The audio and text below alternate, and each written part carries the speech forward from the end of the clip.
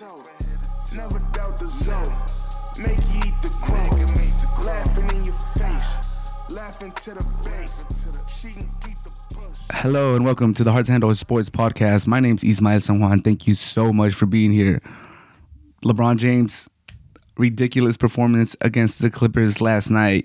What a game. Lakers win the last game ever between the Clippers and the Lakers at Staples Center. I know it's crypto, but it will always be Staples Center for Laker fans. And I have one solution for the All-Star game, All-Star weekend, that I don't think people have mentioned yet. I think it's a good idea. Overall, I know it's been over a week since the All-Star game and dunk contest. Atrocious stuff. For the most part, I'm very down on it, but I do have one solution that might save it. And in La Liga, Modric scores the winner this weekend against Sevilla, against Ramos. A spectacular goal, beautiful celebration. We'll touch on that. Modric, the magician, scores a banger against Sevilla. All of that on this episode of the Hearts Handle Sports Podcast. Let's get started. LeBron James leads a 21-point comeback against the Clippers, outscores the Clippers in the fourth quarter, 19-16, scores 5 threes in the fourth for the second time in his career. What a dog, what a vintage performance by LeBron James. Amazing stuff. D'Lo scores a clutch three. Lately, he's been hitting these threes where he catches it pretty high and releases it like almost automatically. It's been insane. But LeBron James taking the game over, winning the last game ever at Crypto Arena at Staples Center between the Clippers and the Lakers. It was a Clippers home game, but as everyone knows, they're moving to the Intuit Arena next year. It looks like it's a beautiful arena, but this is the last time that the Lakers and Clippers are going to share the arena. Maybe they see each other in the playoffs, but it was an important match. LeBron James comes through and wins it. We'll touch on the game, but this makes it where he only needs 40 points against the Wizards tonight, I believe, to get to 40K points. I would not be surprised if he goes all out for it, drops a 40 burger on them, one of the worst teams in the NBA, and gets it done tonight. But on that game, man, to see LeBron hit threes after threes after threes after threes, it's a scary sight because he can still put his head down. He had a beautiful shot where he drove to the hole, and then he hit a bank shot falling away. And it's just amazing how he can still drive very, very efficiently to the rim. But when LeBron is hitting threes, it is a scary sight, man. There's nothing you could do. It's really a sight to see. And then he had the defense on Kawhi at the end when Kawhi was going for the game tying 2, and LeBron played good defense. So LeBron can still lock down when he needs to, and he can still get buckets when he has it going. I wouldn't say. People have been saying after this performance that when he wants to, he can still turn it on. I will slightly disagree because I have seen LeBron kind of try to get to that level and he can't, which is understandable at that age. It's not a shot against LeBron. I think the most accurate assessment is that he could get to that level. And it's not necessarily up to him. It's up to his body, which is kind of up to him, but it's how he's feeling that night. There's nights I'm sure where he wants to turn it on, but he can't. It's just his body's not right, or the age, or whatever it is. But the nights that he can get to that level, he's still probably the best player in the league, which is amazing at age 38, 39. Whatever age he's at right now, it's pretty ridiculous that he can still get to that level. I don't think LeBron necessarily can pick and choose. I'm sure last year there was a couple games against the Nuggets where he wanted to get to that level and he just couldn't. So I don't think that statement is necessarily correct that he could get to this level whenever he wants. He just can't do it every night. He has to pick and choose. I wouldn't say it's necessarily up to him, because if it was up to him, he would do it in very important games more often. I think it's just he gets a couple shots going, he gets a little momentum, and then he's able to get to that level. If he sees some shots fall, if his energy's up, then he could get to that level. And that's no shot against him. The fact that he's doing this at age 39, it's insane. It's insane. I used to be a big detractor of saying LeBron is the greatest of all time, but the more he plays later into his career and the more he has vintage games and just puts up these crazy stat lines, the more I'm inclined to be like, you know what?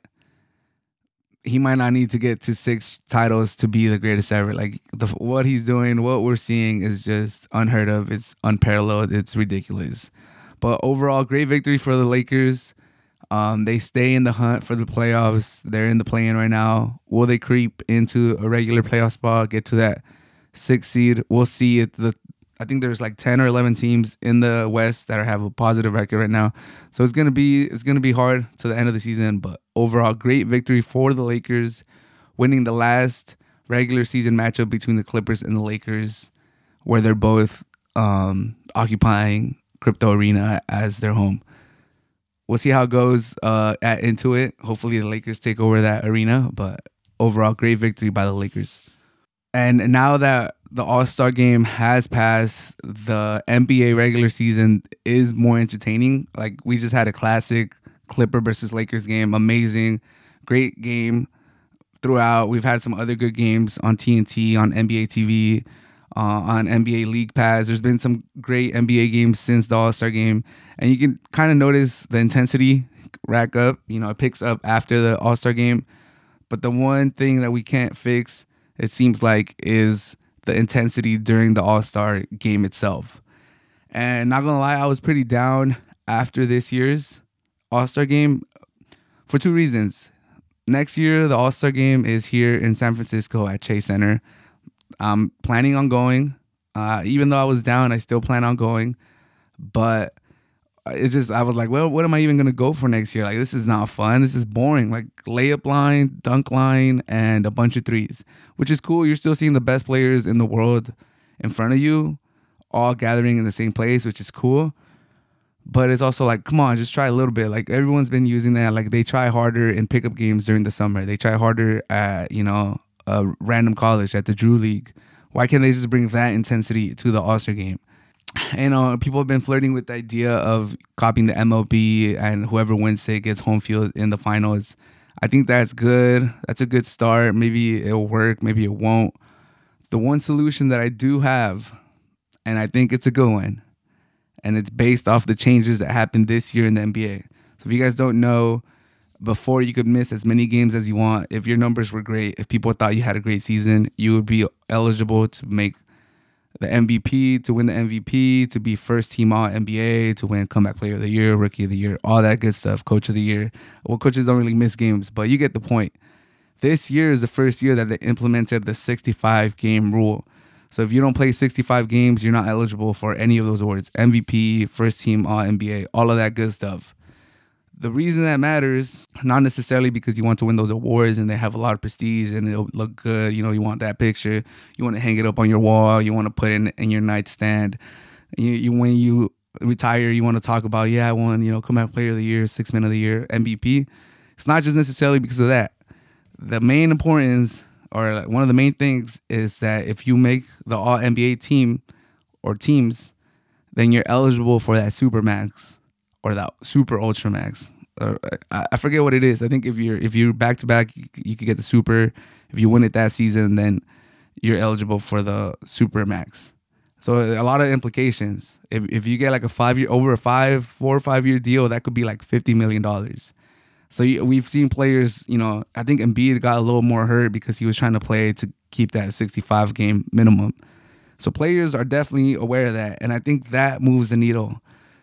So the way we could implement it into the All-Star game, I believe, is you either remove the 65 requirement or you give them like the MVP of the All-Star game is eligible for any award that season, regardless of injury or regardless of games missed, which I think would be good because as we're winding down in the end of the season, you might be getting close to 65, but you also want to rest so that you're fresh for the playoffs.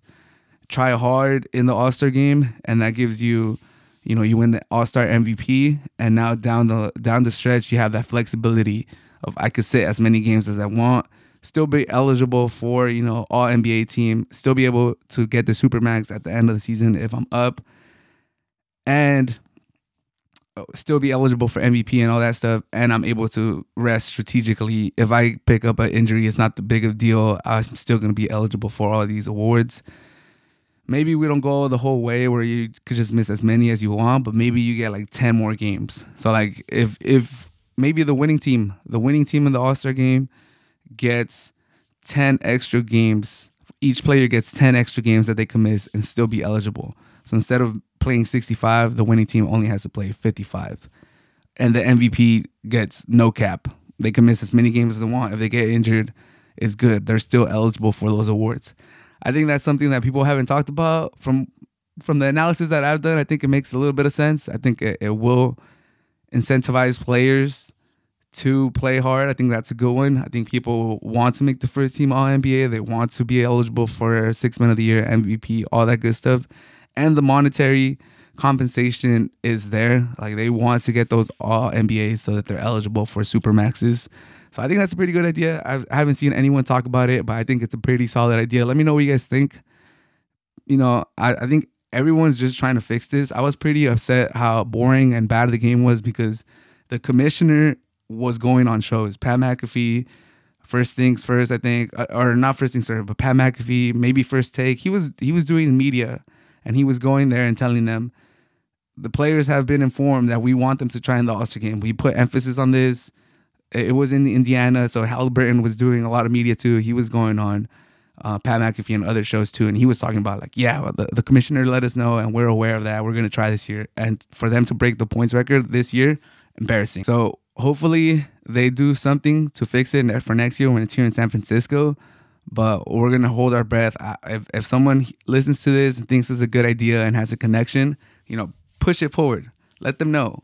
Take the cap off. Winning team doesn't have the 65 game restriction, or at least gets 10 more games. MVP of the All-Star game has no game restriction. Let's do it. And to finish, Luka Modric scores the winner against Sevilla. Beautiful celebration. Real Madrid still top of the league, building that cushion against second place. Amazing game. Luka Modric comes off the bench to score the winner. And man, if you see the picture of them celebrating, lifting Luka Modric, putting him up on the barrier, just a beautiful celebration overall. If you're a Madrid fan, it's a sight to be seen. Enjoying Luka Modric in what seems to be his last season with Madrid. Just leave it out on the field. The passion that he celebrates his goal. Luka Modric, he does show emotion. He's by no means like even keel and not emotionless, but he doesn't like really release it like super front and forward all the time. So to see him celebrate that goal and really let it all out, yell, scream, be embraced by the players, it was a beautiful sight. It was that game overall, even though it was a 1-0 goal, and they took a goal back from Real Madrid, and the game was kind of sloppy for a little bit. Bellingham was hurt. Lunin had a couple saves that kept Madrid in it from going down. It was a beautiful game, to be honest. To welcome Sergio Ramos, our old captain, led us to 4 Champions League back into the Bernabeu, seeing the players embrace him, seeing them, have little chit-chats during the game, give each other pats on the back. Ramos still looking out for the Real Madrid players to not get a double yellow, stuff like that. It was a beautiful sight to see our captain come back. I will always have love for Sergio Ramos. He was our captain. He was a fierce leader. He was our first enforcer. He was the defender of every single player. Whenever a scuffle would happen, he would go front and center and put himself between our players and the opposition. I will always have love for Sergio Ramos. So it was nice to welcome him back to the Bernabeu. And then to see Luka Modric score the winner, a banger of a goal, reminded me of the goal he scored against Manchester United, I believe, in the Champions League many, many years ago, probably like 2014, around there, 2012. Reminded me of that goal. And the celebration was just beautiful. The players embracing Lukita, lifting him up, him showing emotion, letting everything out. It kind of felt like he kind of knows this is probably his last goal or one of his last goals with Madrid, and to let it all out, it was a beautiful sight. Like I said, as a Madrista, even though the game was not the best, we didn't play our best, we did get the victory.